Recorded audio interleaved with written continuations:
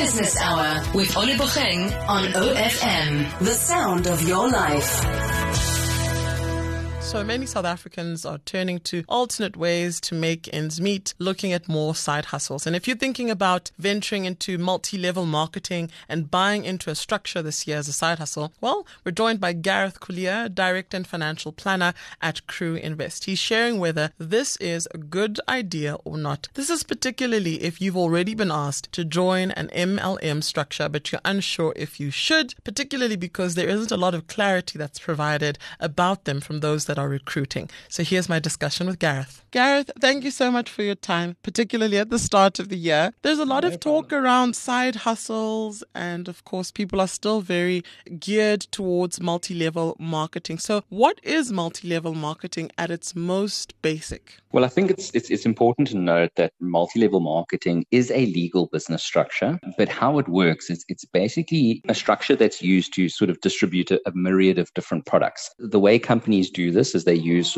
an expanding network of distributors and representatives to market and sell anything from cleaning products all the way to makeup, perhaps. How do they work typically? So you've kind of given us a little bit of insight into some of the players. So how do they work? Typically speaking, the company, as I said, will recruit representatives to sell the product. From there, it's worked on sort of an expanding distribution network. So those representatives will be able to sell that product themselves to earn an income. But what is primarily sort of marketed as the big income producing option is to actually recruit additional representatives under your name so that you earn income from not only your own sales, but from the other representative sales, and then from people that they perhaps recruit as well. So that's where you get these sort of multiple levels of marketing. You know, you were maybe the original marketer, and then you recruited a few people. So now you've got one more level down where you're earning additional income there. And if those people had to recruit additional people, that's then a further level of this marketing distribution network where you're earning income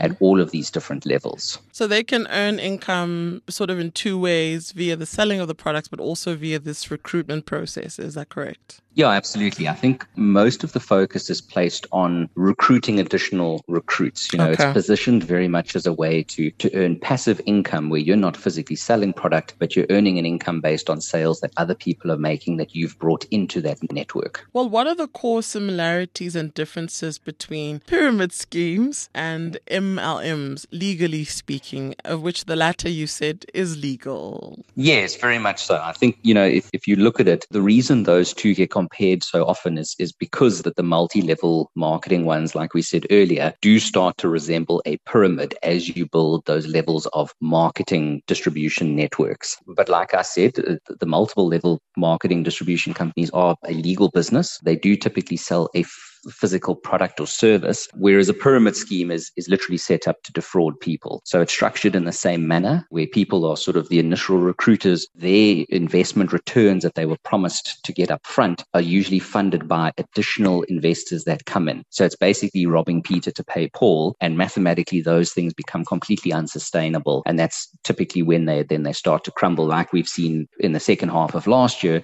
a number of very high profile pyramid schemes sort of collapsing.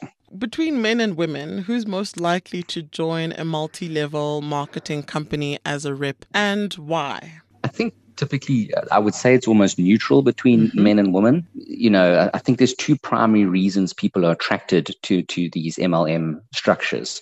I think historically it would be first and foremost greed. Again, that's not the fault of the individual, but maybe the way that these businesses are marketed to potential representatives is to show, look, you can make this amount of income with very little work by recruiting people, you know, and then in your mind, you sort of start imagining, well, geez, I've got all these, you know, friends on my social media, et cetera, et cetera. Could you imagine if they were selling as well and how much income I would earn? So I think there's a sort of inherent greed aspect there, just we start to fantasize how much money we could potentially make.